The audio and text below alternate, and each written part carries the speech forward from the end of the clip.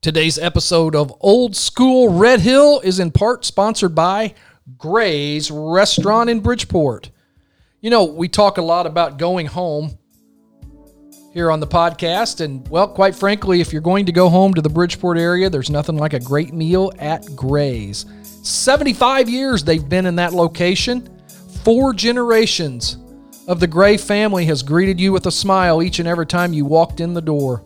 They still cut their own steaks on site, and I don't care where you go in this area, you'll always hear somebody say, oh yeah, that restaurant over in Bridgeport, well, we got those great catfish dinners. Well, they've still got that too. Take a look on the Facebook page, and they always post their daily lunch specials and any other dinner specials that they may have. And during these crazy times of this pandemic, you can still dine in, at least as of right now. But if not, or if you just can't or don't want to, you can always call 618-945-9501 and pick up your dinner through that world-famous pickup window in the back. I've done that several times. Gray's Restaurant in Bridgeport, there's nothing like a dinner there. It makes you feel like home. 618-945-9501.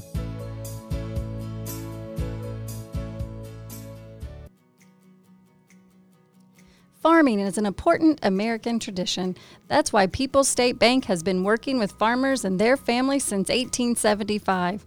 We've had the privilege of serving a wide variety of livestock and agricultural needs. As a community bank, we take pride in the personal relationships we've built over generations. From bidding on animals shown by young farmers in the 4-H ring at the county fair to welcoming those same farmers into our offices with their first business for the family farm, our customers are more than an account number in a computer. From a sporting standpoint, People's State Bank has been a longtime partner with the school districts, sponsoring academic projects, athletic teams, travel, uniforms, and much, much more. We have also been proud to support Pack the Place for the last 10 years, paying everyone's admission for one of the county rival basketball games each year. Find convenient locations in Sumner, St. Francisville, Lawrenceville, and Bridgeport. People's State Bank thanks you for allowing us to be a part of your lives and appreciates the opportunity to serve and give back to our communities in this way. People's State Bank. Every step I take, I know that I'm not alone. You take the home from the boy, but not the boy from his home. These are my streets, the only life I've ever known. Who says you can't go home? Who says you can't go home? There's only one place they call me one of their own. Just your hometown boy, on a rolling stone. Who says you can't go home? Well, when you hear that song, you can guarantee 2 things. Bon Jovi's about to sue us, and the Old School Red Hill podcast is about to start. Thanks for joining us again on another episode of the Old School Red Hill podcast. We are having just such a great time bringing these shows to you, and as we look today, and we'll talk about it here in a minute, but we're very excited. Not only are we getting a lot of listens the week of the broadcast, but we're finding that more and more people are discovering what we're trying to do here and going back and listening to episodes from a while back, and very, very encouraging. And all that comes to the airwaves because of the 3 gentlemen I'm about to introduce, the writers, directors, producers of Old School Red Hill. Let's start with the man from south of Bridgeport on one of the giant farming dynasties of the county, Mr. David King. What's up, Rhino? And coming, Still waiting for that cease and desist letter to come through, by the way. yeah, I'm hoping John hasn't heard this yet, or Richie, or any of the other ones. Tico Torres. I know there's one more, at least. Anyway, also coming to us from Bloomington, Illinois, and if you could see the picture, which I'm sure we'll post one of him, his background now, looks like he's sitting on the Red Hill track, Mr. Chip Jamerson. Hi, Brino. How are you tonight? Doing well. Awesome. Ready to do And another one. That episode 10 was a blast, so ready to roll again. absolutely. And coming to us from Evansville, Indiana, Mr. Gary Emmons. Hello, everybody. So we coming off one of one of the best episodes that we've done. And, you know, we're not professional broadcasters here. We're trying to figure out how to do all this and how to interview people. But when you've got somebody like our guest last week, Chip, it makes it a little easier. Just a fantastic person and so fun to talk about Mandy Cunningham. Yeah, I just got done listening to the episode today, and yeah, I'd already heard it all. I was there for it, obviously, but yeah, she was great. Excellent interview. Gary, did you hear anything that was new to you or surprised you about Mandy's career? Well, you know, obviously you knew how hard she worked at it, and you know, it came natural to her. She wasn't, like I said, I thought my favorite part was when she said that no one made her go out and do these things. And I think that's something that we probably lose a lot of these days. And I mean, like I said, it's the hard work that she put into it obviously paid off. And, you know, it was strange too, because I haven't heard her voice in how many ever years it's been. And it felt like just like we just talked to her just not too long ago, you know? So it was really cool talking to Mandy again. Yeah, and we talked about it at the end of the episode, but Dave, you had the luxury of seeing her both at Red Hill and the University of Illinois. Do you remember the buzz around her when she went up there? Because she had a great career at Illinois. Yeah, I mean, I would have loved to spend another hour talking about her career at Illinois, to be honest. Yeah. You know, I know, you know, obviously her role up on that team was different than it was at Red Hill. But I believe she ended up as one of maybe the top 3-point shooter. Oh yeah. There in team history. I don't know if that record still stands today, but I mean, she had a very good career up there as well. Yeah, and we didn't even mention the fact that she played there with her sister too. That's right. Well, we did. Yeah, she talked about American with her. We touched on it, and we did forget one thing that we'll probably talk about in the spring. Chip, what was that? We had forgotten Mandy was also the prom queen at the 1989 prom. She and Brady Havel was the king, but we'll have our prom episode coming up in May, so we'll definitely get more into that at that time. Not a bad career, scoring, you know, as many points as nearly everyone in state history, valedictorian, and prom queen. It's not a bad resume to have. So we always do a thing that who won the episode, and you know, I don't think there's any doubt when we talk about who won the Mandy Cunningham episode, and I think it was David King. Oh, great. Good job, Dave. Wow.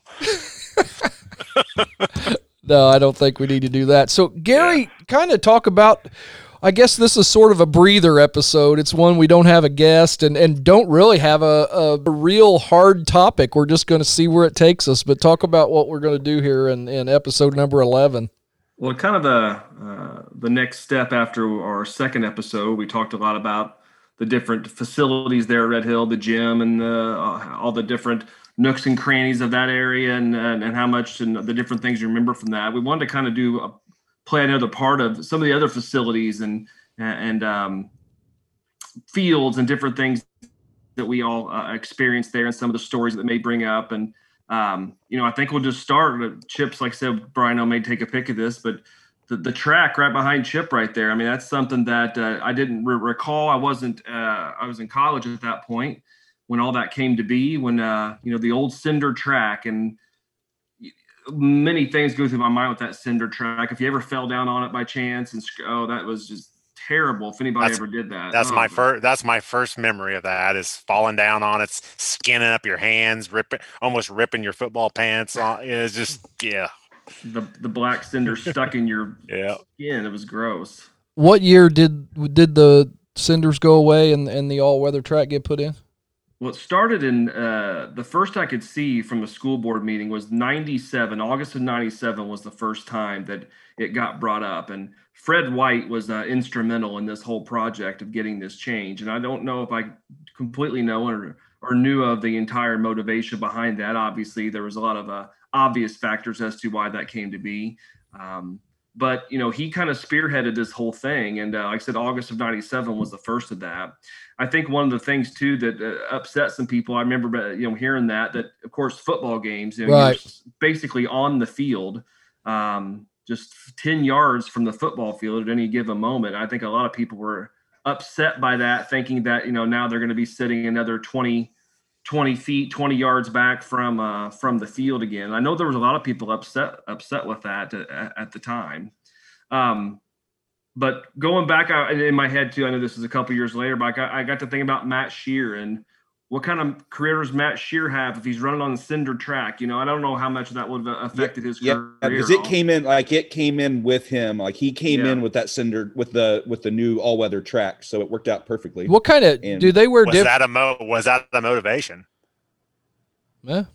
Possibly could have been. I've always thought it might be, but maybe I don't know. Maybe people didn't know what he'd be capable of in high school. But I assume he's one of the greatest. Maybe the greatest pure athlete that's ever went to Red Hill. I mean, I'm sure he had all sorts of potential in junior high. What's the difference in a shoe? Do you know? I mean, between the two, like I don't know what kind of shoes you wear on an all-weather track. I mean, I know on the cinders. I mean, there was a long spike. Yeah, I think it's a shorter spike. I'm not an expert by any means, but there is definitely a difference. But I don't have all the exacts. Did obviously I didn't. Well, I did my freshman year. I did run a little bit of track. I had about a 6-month period where I was actually had some speed. Did anybody else do anything track-wise when they were in high school? I did not. No. Not high school. I did run in 7th grade, and then I was the track manager in 8th grade because I realized I was slow. I ran the 800 just because it's somewhere where they could stick me just because I was like one of the slowest people on the team. And, I didn't do well in the 800, but it was my one event they put me in. But I realized being manager, I could still get out of school early to go to all the meets and still got to be with my friends and everything. And I didn't have to run.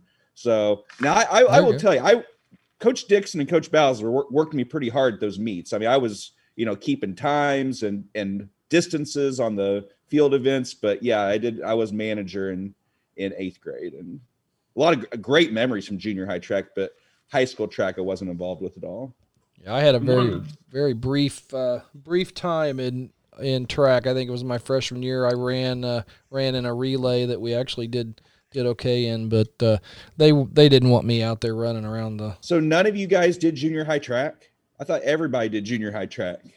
Wow, that's a lot of points. That's a lot of points left on the table that Red Hill could have garnered at some track meets back then. I would not have been scoring any points for anybody.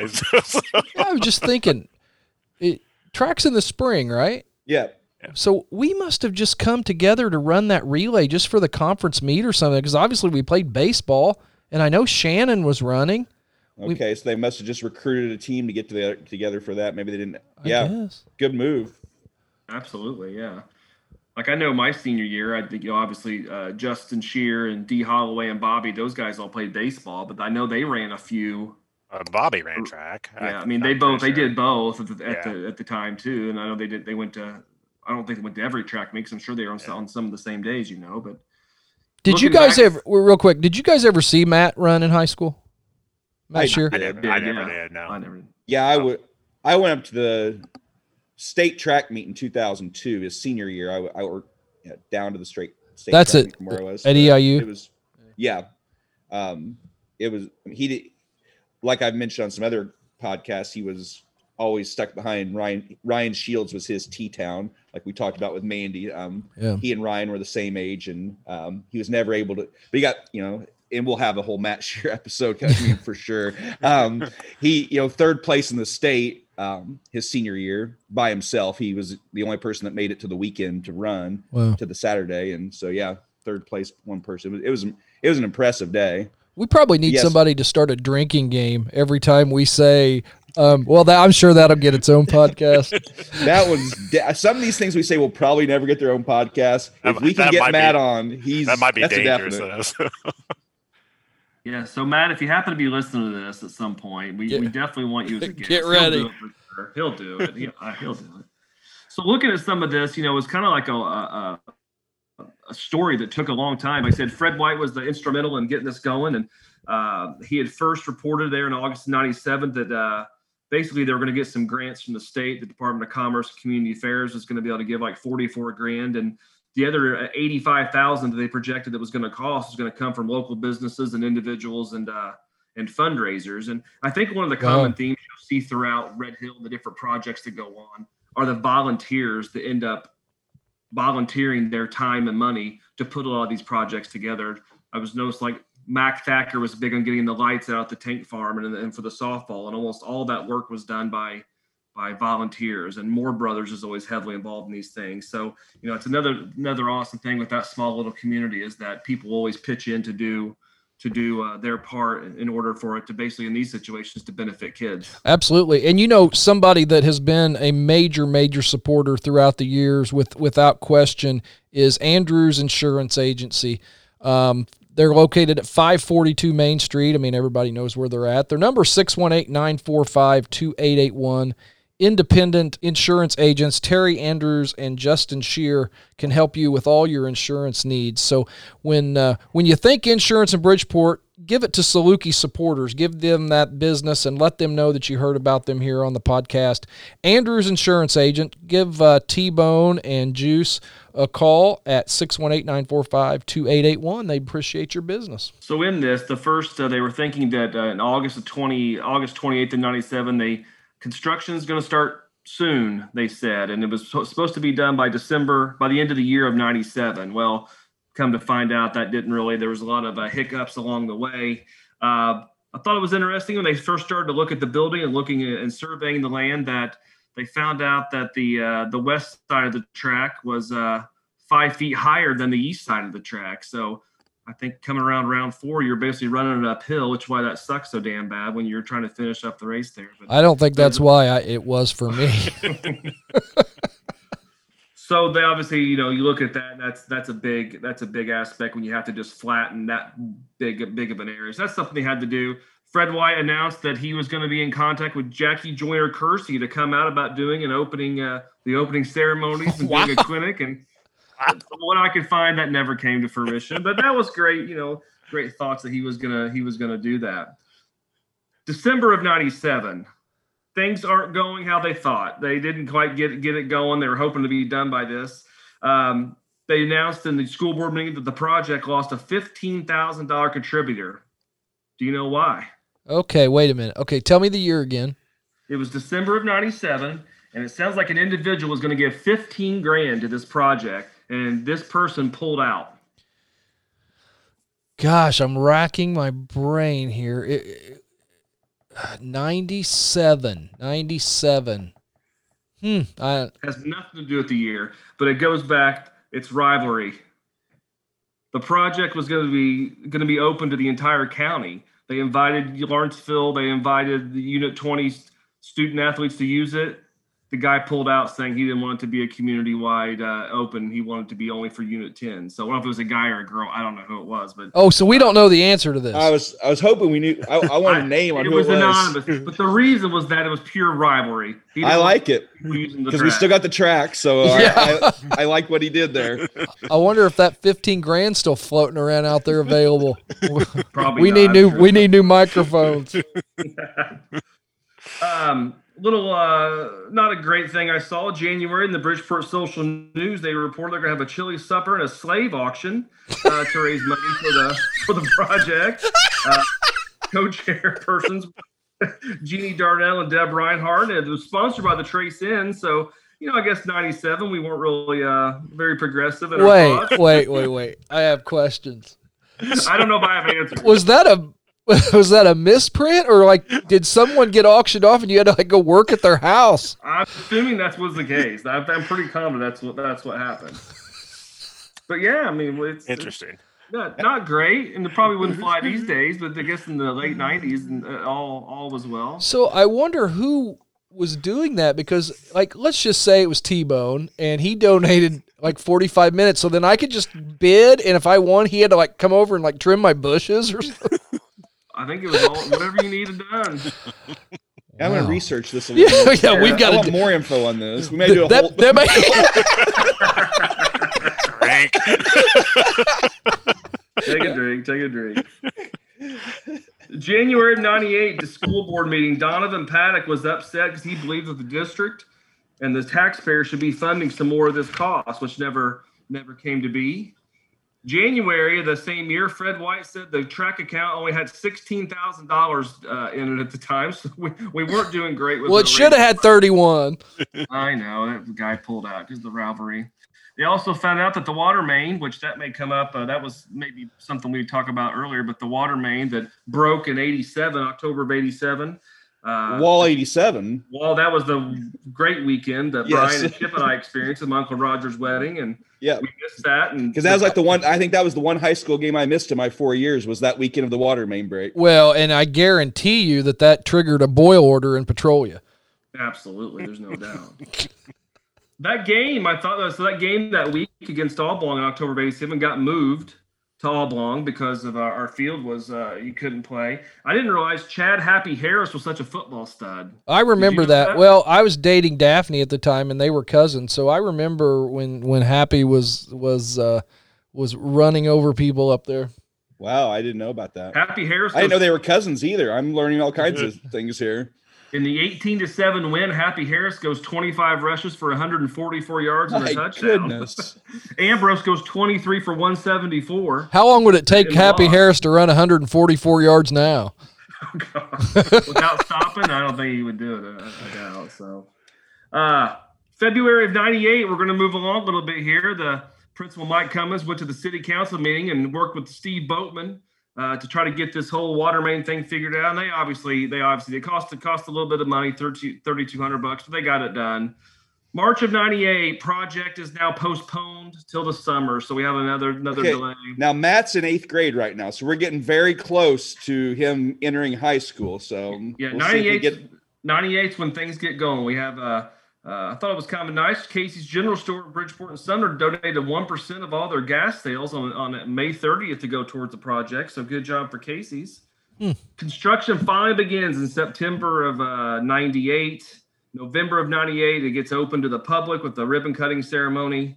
Said more than 60 people attended. So, it took a long time. Fred White basically started this, and after all the hiccups and the problems that they had, they got it done. Ended up costing $200,000. At that time, they said they still owed $60,000 on the project, but they got the all-weather track, and like I said, I think that was probably instrumental. One of the things I had read too is that before that, Red Hill hardly ever scheduled home track meets. They only had like maybe 2 or 3 home track meets a year on the Cinder track, and obviously after that, then you're wide open to schedule all kinds of different things at that point with that type of facility. So I'm surprised that doesn't seem like that's over 20 years old.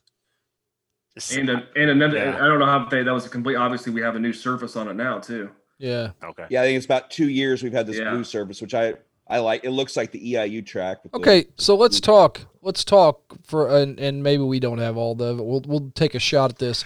Is our Mount Rushmore of Red Hill track? I'm just gonna say Shank, Shear, Coltis.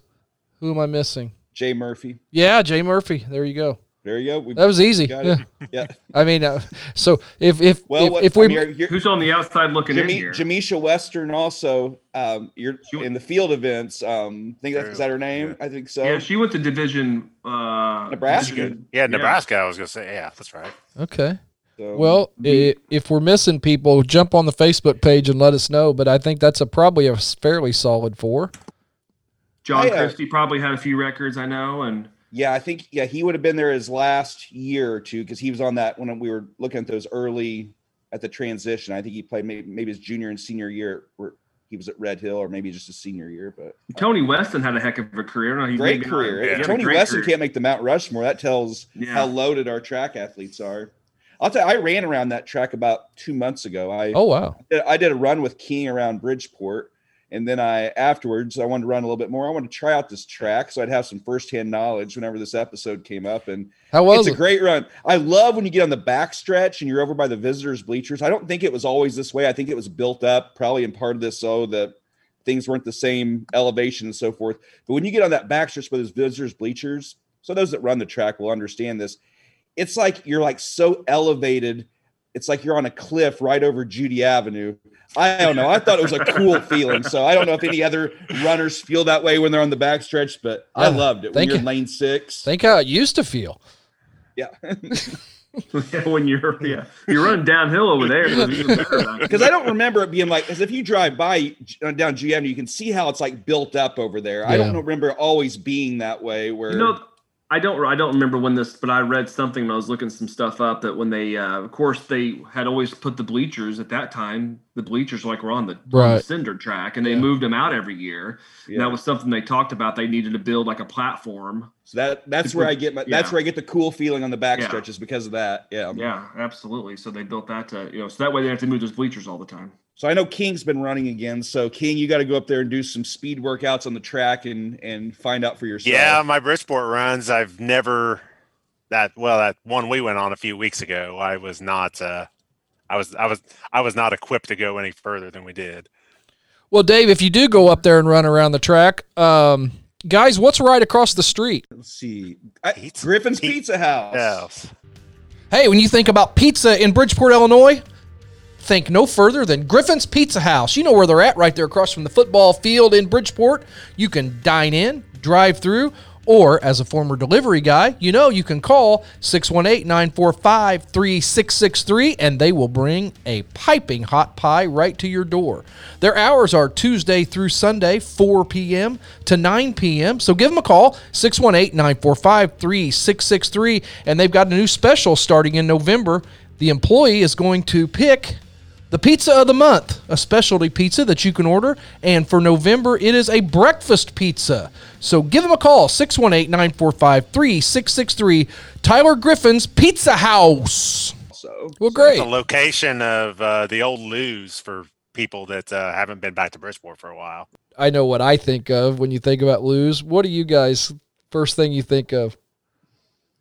Mine's when they had the video game. I used to go down Yeah. there and play Arcade video machine, games and yeah. buy soda and eat candy. I was gonna say a few candy and video games. That's my Millipede video game, buying Score baseball cards in '88, where you could I don't know how many baseball card collectors we have here, but you could kind of see which it was a kind of a transparent plastic package. You could see some of your cards you're getting. The other thing is if you ever went over there at lunch, I was not a Lou's lunch eater, but we've talked about the concession stand being smoke filled down at the school. If you ever went into Lou's at lunchtime to grab a snack, it was just a wall of smoke that hit you. Students? And it wasn't adults in there smoking. I was gonna say students or adults. Students. Well, all that's really good, but the correct answer is tacos. They used to have a taco, and they were $1 a piece, and you could not fit any more meat in these tortillas. I mean, for $1, it was fantastic. So, and the tortillas may have had a hint of smoke to them now that I think about it. I'm sure. It was an open kitchen, so I'm sure they did. Yeah, but anyway, give the Pizza House your business. And hey, and just real quick, obviously Gray's is a sponsor, and we're happy to have the Pizza House. And during these crazy times of the pandemic, and who knows when dine-in's going to go away, try to give those guys your business and order takeout from the restaurants and support them like they've supported Red Hill Sports and the community all these years. We'd appreciate it. So what are we going to next? Well, I always like to talk about it's the concession stand for the football field, right? So did you guys ever during football practice sneak in there and drink any of the fountain soda? Did you guys ever do that? Yeah, I did. I had that down in No, my I notes, didn't. actually. I didn't even know that was possible. Oh, Yeah, we figured it out my senior year, Gary's sophomore year. I don't know if he figured it out the year before or not, but I think that was my first year trying it. Yeah, I mean, you'd be so hot and sweaty, and I'd get me not a big old, one of those, however, 8-ounce small cups or waxy whatever. cups. Small waxy cup of Kick. And it would just make my eyes water. I don't know what it was, but it was the sweat, the heat, the kick. But it tasted so good during a water break going back there. I know Gary and I weren't the only people. It was pretty popular. So I know we shouldn't have done that. But No, that was bad. That was bad. of us, we're but it was transparent on okay. the show. Yeah. Heck yeah. You owe Red Hill High School about $12. Did anybody ever work in there? I never did throughout my entire career. I worked basketball. I worked basketball my senior year when I didn't play, but I never worked concession stands out there. I was actually thinking about this because I thought it might come up tonight, and it seems like maybe I did once as a freshman sophomore, because I was, I've always been a lover of Red Hill High School. I mean, from the time I was a little kid, that's been pretty evident on these episodes. But I kind of wanted to like experience all these things that I had seen as a kid growing up. Ooh, the high school kids in the concession stand. So it seems like I got on the list one time. I don't think I ever worked maybe I worked the basketball concession stand, but maybe once for like a halftime. So I mean, we're talking 15 minutes was. Yeah, I've worked at basketball concessions a couple times my senior year, but football, I remember setting up like hot chocolate with my mom for the FHA. Yeah. I did that through junior high and even through high school a little bit, but just setting up didn't actually. Yeah, you were a 4-year player at the high school level, so you never got that chance. I think when we played back there, we always practiced either on the field itself or just north of the field, that little open area. Yeah. We never practiced across the street over by the bus barn when I think when we were all playing. Yeah, I didn't. Did we practice over there? I remember practicing there quite a bit. Sure. Okay. Yeah. Yeah, I don't remember that. And I just feel like we practiced on the field a lot. And I think, of course, once the time changed, you didn't have much of a choice but to practice on the field because it got dark so early. But I think my freshman and sophomore year, I think we didn't do it often, but every once in a while we would go across there like the linemen and do like drills over there. And it seems to be like I remember doing a lot of like kind of scrimmage over there. Like we do all of our our pre-practice things and drills and so forth on where you're talking about north. Would you say north of the field? Yeah, north of the field. And but yeah, I remember and that maybe I only remember a few instances, but I remember going there like scrimmage, running. I remember I messed up. I hurt my elbow there my senior year. I was playing line, and I think I was across from Willie Williams, and my elbow caught his helmet wrong. And like, hit like the funny bone or whatnot. And it was like that the rest of the year. I'll always remember being on that field, and then coach having to wrap my elbow up and basically so it get you back out there. It wasn't nice over there. There's a lot of rocks. No, there was rocks. Maybe it's better now. I was just going to say that there was lots of rocks. I know. And you couldn't practice on the field too much because with the games and everything, by the end of the year, that the center part of that football field was getting pretty worn.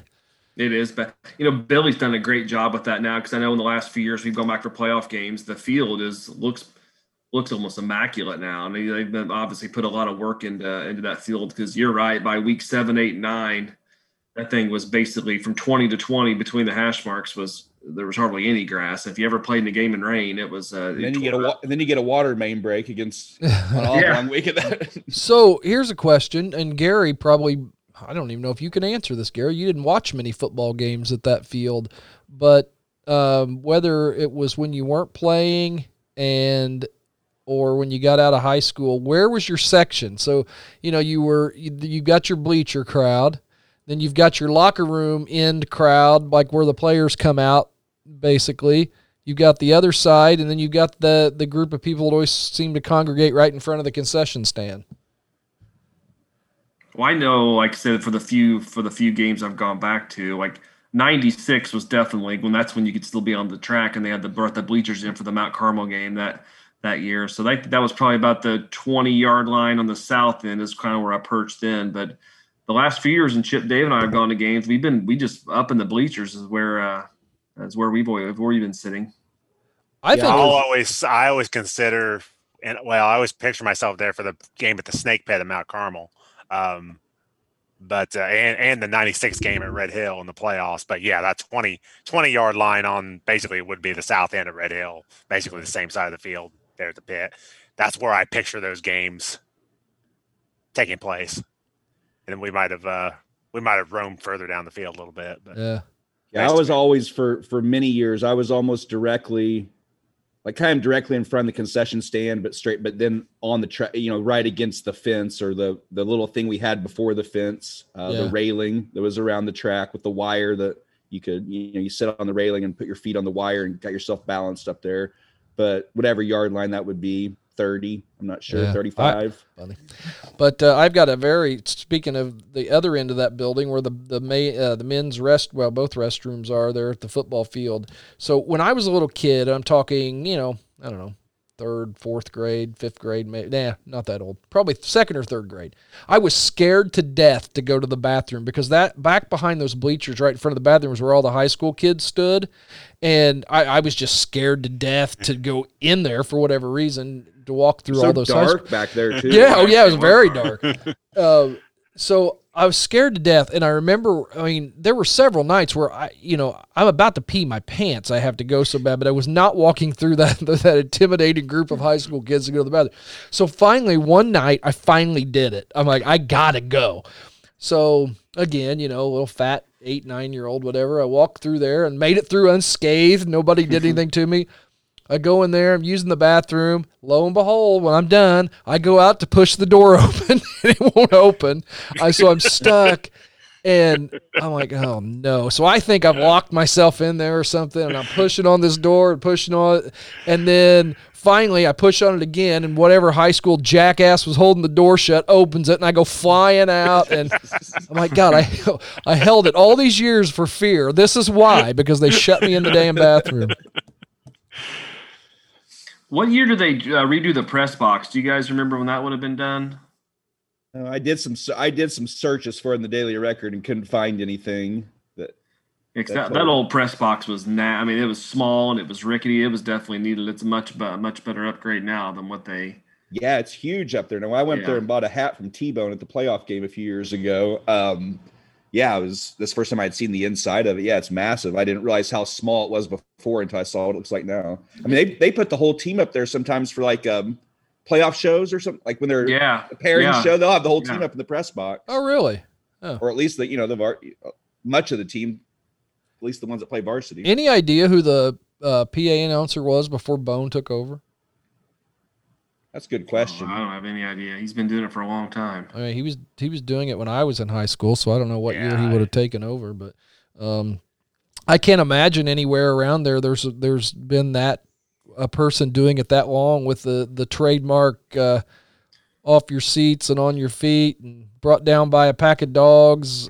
And I mean that's probably as iconic as it gets around there, I would say. All right, so why don't we head inside to the varsity locker room now? I know it hasn't always been there. I think growing up, I just kind of always assumed it was there, but after learning more and doing this podcast, I know a lot more about Red Hill than I knew before. That I was reading an old school board report. It was actually from 1982 when I was researching one of the other podcasts, and it said the industrial arts room was under the west bleachers. So I've got to think the industrial arts room and those would have been where the varsity locker room is now, or the weight room or something. Really? They were talking about the move, eventually moving it out of, because there was some talk at the meeting that some safety with the bleachers and things like that. There was a whole discussion about it. Yeah. And with that also came up the board meeting that we're eventually going to get the end. Not that has anything to do with the safety of the bleachers, but I think it came up in the discussion that we're eventually going to get that out from under the bleachers. Which I guess that's why the weight equipment was in the concession stand. Exactly. Yeah. It's all coming together now. That's why the weight room was in the concession stand. So sometime you arrived on the scene, I guess, 83, 84. So this was 82. So you were, if it was there, if everything was how it is now, or somewhat, I know some things have changed probably with the weight room, at least, you would have been one of the first classes to experience that if the industrial arts room wasn't there. So the varsity locker is the boys' varsity locker room. I don't know if things have changed now to make it more equal, but I know the girls didn't have anything as nice as this, as far as I know. If you're thinking the locker rooms, I mean, I assume at games they dress under the bleachers. Is that where which I love those. I mean, gosh, those locker rooms are great on the other side of the bleachers, under the visiting bleachers, which is, a pretty cool locker. The whole thing's cool. I mean, and the nooks and crannies and so forth that we mentioned, I think, on episode 2. But so this varsity, I mean, state of the art. I consider when I came into the school, I'd never been down there. Not maybe during track, we had to go get. In my management career, I had to go down there and get some pole vaults and things out of the storage room, kind of right when you come down and you walk in, there's a room on your right a very crowded storage room, at least Yep. at that time. It was right across from the bulletin board where depth charts and things would be posted. I know Bob Bowser helped me get some things out of there one day. He was a high school student. I was in junior high. He helped me but that was Good my job, first Bob. time in that locker room. But yeah, as I said, state of the art. It's these nice, huge lockers, red and blue. Were they all red or all blue, but red and blue, and a training table there in the middle of the floor. Your main varsity players were in this main room, and then there was a second room on the other side of it near the toilet where there were some more lockers. But so I know if you were pre 1983, you may have not ever been in there before. But yeah, you guys played more varsity sports than I did, so go with it. Anything on the varsity locker room? I remember probably more than just during football season. You early in the season, it got to the more you got throughout, and it was hot, and a lot of kids never took their stuff home. Oh yeah. It was just, sometimes you could just like stand up a pair of football pants, and they would be so stiff that they wouldn't Or on the ground. Like the T-shirt that you would wear under your shoulder pads. People just wear that same T-shirt every day, and it was stiff when you would get out of the locker. So. In my head, it's with that training table. It's not very big, but I'm trying to think how many lockers are actually in there. The bigger, the really big ones, because I think the other locker room had smaller lockers. Right? Had those little smaller. Yeah, there may have been 20 in there. I was going to say 20. I was going to say 15 to 20 for sure, and then I'd say there was probably another 10 back in the fresh soft locker room. I think they may have been like where there was the top and the bottom, so you had halvesies, so they doubled it up. But I know we didn't. I don't know if some of the kids drove, and I don't think we had like locks. I think you just left your stuff in there. Oh yeah, I never locked any. No locks. Yeah, nothing like that. But is the locker room the same today? I don't know. I know that's where they dress for football games. I'm pretty sure. So I don't know if it's all. I mean, maybe they've done some renovations, but it's basically the same. I'll bet they're those same red and blue lockers. Because what is those back? Like Lifetime. I know they've got a new weight room. Is it back where the old weight room was? Or yeah, but I think they broke down a wall. There was a wall, so I think they've taken that down. Okay. And probably other things too. But I know like Billy's posted some pictures on the Dogs football page, and it looks like it's like one huge wide open room now. Okay, but it's in the same. It's in the same spot. So I think so. Yeah, and then the weight room also. Back when I was in school, and you guys have any more? Brian, talk about the varsity locker. You haven't mentioned anything in the varsity locker room or weight room. We can go there. It's all one, so we can throw out anything. Yeah, I mean, I had a lot of social interaction and a lot of fun in the weight room. I didn't do a whole lot of lifting weights, but I had some great conversations with Neil and some of my buddies. Yeah, I'd sit on that universal and just do the. I was gonna say the leg press. I picture the leg press machine, and then they had the universal bench press right there. Then you had the other room where the serious guys. Yeah, I never did a free weight. Serious guys did the free weights. I could have hosted one hell of a podcast. We maxed out on the universal when I was. I was gonna say, my senior year, I maxed out on the bench press, and it was the stupidest thing. It was like, I don't know, 235 pounds or something. I couldn't even be close to lift it, but I got like one side up, and then coach and the spotter would like lift up the other side for me, and then I just kind of keep doing that. I know. I never maxed out on a free weight. I did the bench press on the universal and the leg press, combined them all. 400 Club T-shirt right there. Damn. Well, I liked how Billy posted all those little sticky notes that Coach Evans kept on there. I think Billy may have alluded. I'm not sure how valid some of those records were, and I can vouch for that too. But I think Coach Evans is right. He got people excited to get those T-shirts, and whether or not you really did it sure as hell made you feel good when you got that. I always picture the seniors when I was a freshman maxing out on the leg press, the universal leg press machine, and everybody had to because I think that thing went up to 500 pounds. I think it was the max on it. But then we would hold like 45-pound weights like on top of it to increase the amount of weight. It couldn't have been accurate, but I just remember. No. I think it was. I remember doing that. We'd have to hold the extra weights on there, and then it'd take like 3 guys to hold down the person that was trying to leg press. Yeah, because you'd raise your butt up, and it was a hell of a lot easier to do when you get your butt off the seat. I think it was more weight than that the actual machine had possibly, but I remember a story. It might have went up to 600. Yeah, but I didn't witness this, and I think it was Jason Thacker, not Jerome.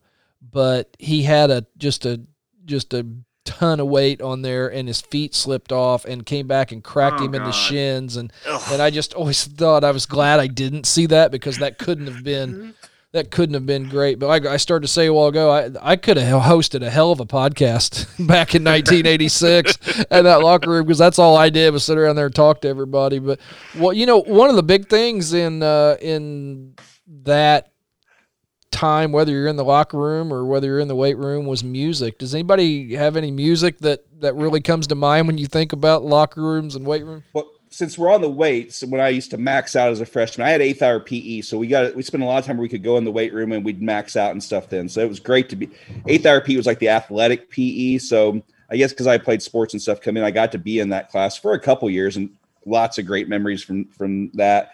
And I remember it would have been like May of my freshman year. It may have been when I hit the 400 club, or I may have already been in there, but I don't even like this song this much, but I think of the weight room every time I hear it. And it's George Michael's. He slowed it down after the success with Faith and Father Figure. He slowed it down a little more with One More Try. On like a spring afternoon, it's the sun coming through the windows. Yeah. This was getting people pumped up in the weight room? It was just, we had Waco or something on, just the radio was on, so it's whatever came on. I don't know. Now, like what I think of the weight room, I'll stick with the weight room, because there's it seems like probably would have been Dave's senior year and my junior year, or maybe sophomore going into junior, but I just remember down that weight room was like Phipps and John Phipps and Matt Schrader and King, and a bunch of us were always down there, Ethan Donaldson.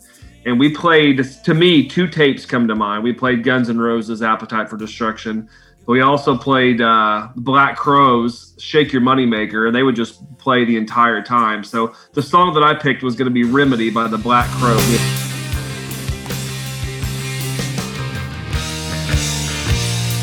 What a great intro to a song.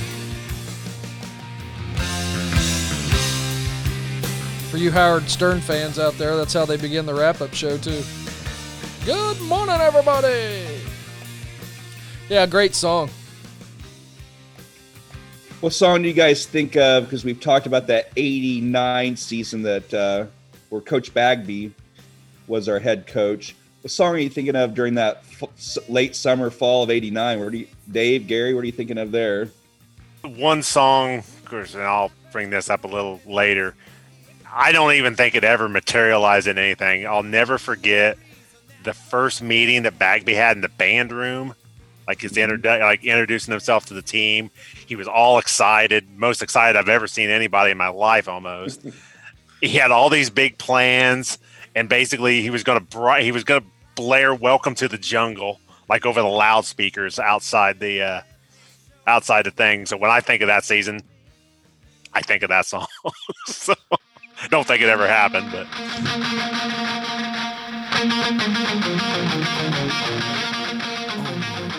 that's a great song to run out to. Would have been, yeah, it would have been fantastic. But that song, I guess I'll go ahead and segue into it. Whenever I hear that song, it takes me to the varsity locker room in fall of 1988.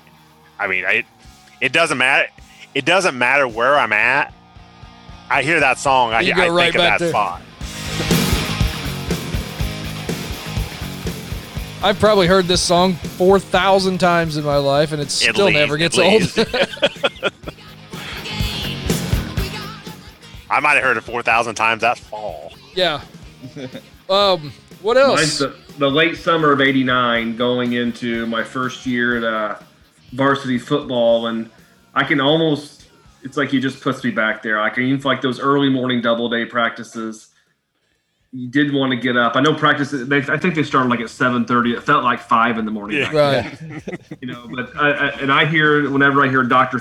Feelgood on the radio, that, I mean, I am in that locker room getting ready for football practice, and I can just, no matter when I hear it, man, that makes me feel like the late summer of 89.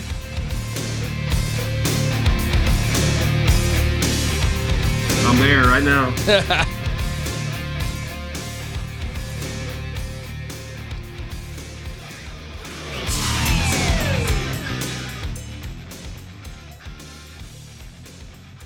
It's strange too because I don't necessarily remember like playing music in the locker room like my junior Dave. I don't know if you remember that, or even senior. I don't remember that. I just nothing hits me. Nothing jumps out at me, Yeah. per se. I'm sure we would have had music on, but Yeah, I'm sure we did too, but just nothing connected with me for some reason for that. yeah. We were And so focused on it may have been retreads from past seasons too. Probably, It's just- but we- yeah, music was starting to take a bit of a turn then too. that is true. Well, And we were this so focused on winning all those football games that in, we eight, were. in 86, 87, let me tell you, this got played a lot.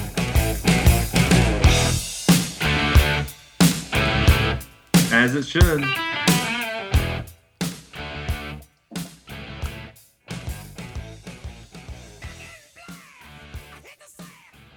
Yeah, we've said this a million times. I've told people this a bunch of times that Gary has the best quote ever, that music is the best form of time travel that we have because it can put you in an exact spot and an exact time. And as people that listen to this podcast know, we're pretty big music fans, and I'm guessing that there'll be a few music-only episodes just like this.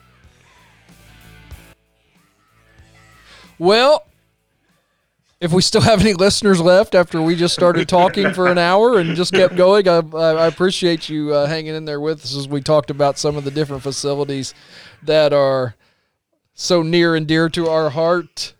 And maybe we could start putting a little trivia question for people to have to answer for some sort of a swag or gift if you ever get that, That's to right. see if they're listening all the way through. There you go. This may be a tough one to get through for just the regular person. I'm sure my mom will listen to the whole thing. Yeah, and stick with us. We're sometimes we're just going to start talking and have fun with it, and hope that you have a little bit of fun too. But great show last week with Mandy. We'll get this one up fairly quickly, and then we are going back to the drawing board. We're going to decide what we're going to do over the next couple of shows. We actually had some things planned, and not going to spoil it because we're going to do it soon, but we had some Thanksgiving break ideas that wasn't able to materialize. So Yeah, we'll I think keep we'd working on eventually that. have to get some live, because we're in 4 different locations right now, as you've seen some of the pictures we posted on Facebook. We'd eventually like to all of us get together and bring in some live guests from Red Hills past to sit with us at the time. So Well, and that'll be fun. I'll spoil it because I think we may have talked about this actually one time on the show. But when we do a Little League episode, that's definitely what we want to do.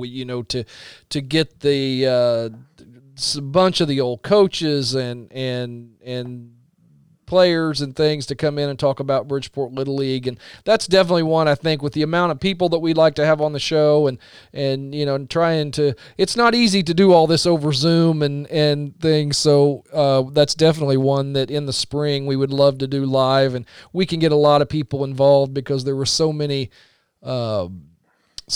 people instrumental in the Little League and some legendary stories and that'll come out of that, I'm sure. And it involves a lot of people that listen. Everybody played Little League baseball down there. So lots of good stuff like that. No, I can't not wait everyone, but- to do a show at. Yeah, I can't that'd wait be to do a a topic. show at Gray's Restaurant. Hopefully Todd would have us, and I think that would be a blast to set up and do one there in the back of McGray's, and maybe that's the one to do it. Well, too. we've got a part 2 episode coming up that would be ideal for that location. So we're going to continue to work on that. And speaking of Grays, give them your business, and when you do, let them know that you heard about them here, as well as Griffin's Pizza House and Stacy at People's State Bank. We really appreciate his sponsorship. And Andrews Insurance Agency, all of those businesses do so much in the past and still do for Red Hill Sports and the school district as a whole. So we really appreciate them sponsoring us and helping cover some of the costs of this. But that's going to do it for this episode of Old School Red Hill. I appreciate you listening. Chip, any final words? No, if you're still listening right now, thank you to our listeners for listening and downloading each week. We really appreciate it. David King, talk to us, my man. Same thing. Really appreciate the people that listen. We're having a great time putting this together, so hopefully you're enjoying it as well. And the final word of this week's podcast goes to one of the legendary quarterbacks in the history of the game, Gary Emmons. Yeah, this is so much. I mean, I'm glad we got this. Whether, like I said, I think people enjoy these. I really do. But I mean, nothing's better than getting together with these 3 guys and reminiscing about the good old days. And I thank our sponsors too, and say I hope everybody enjoys this half as much as we are putting it on.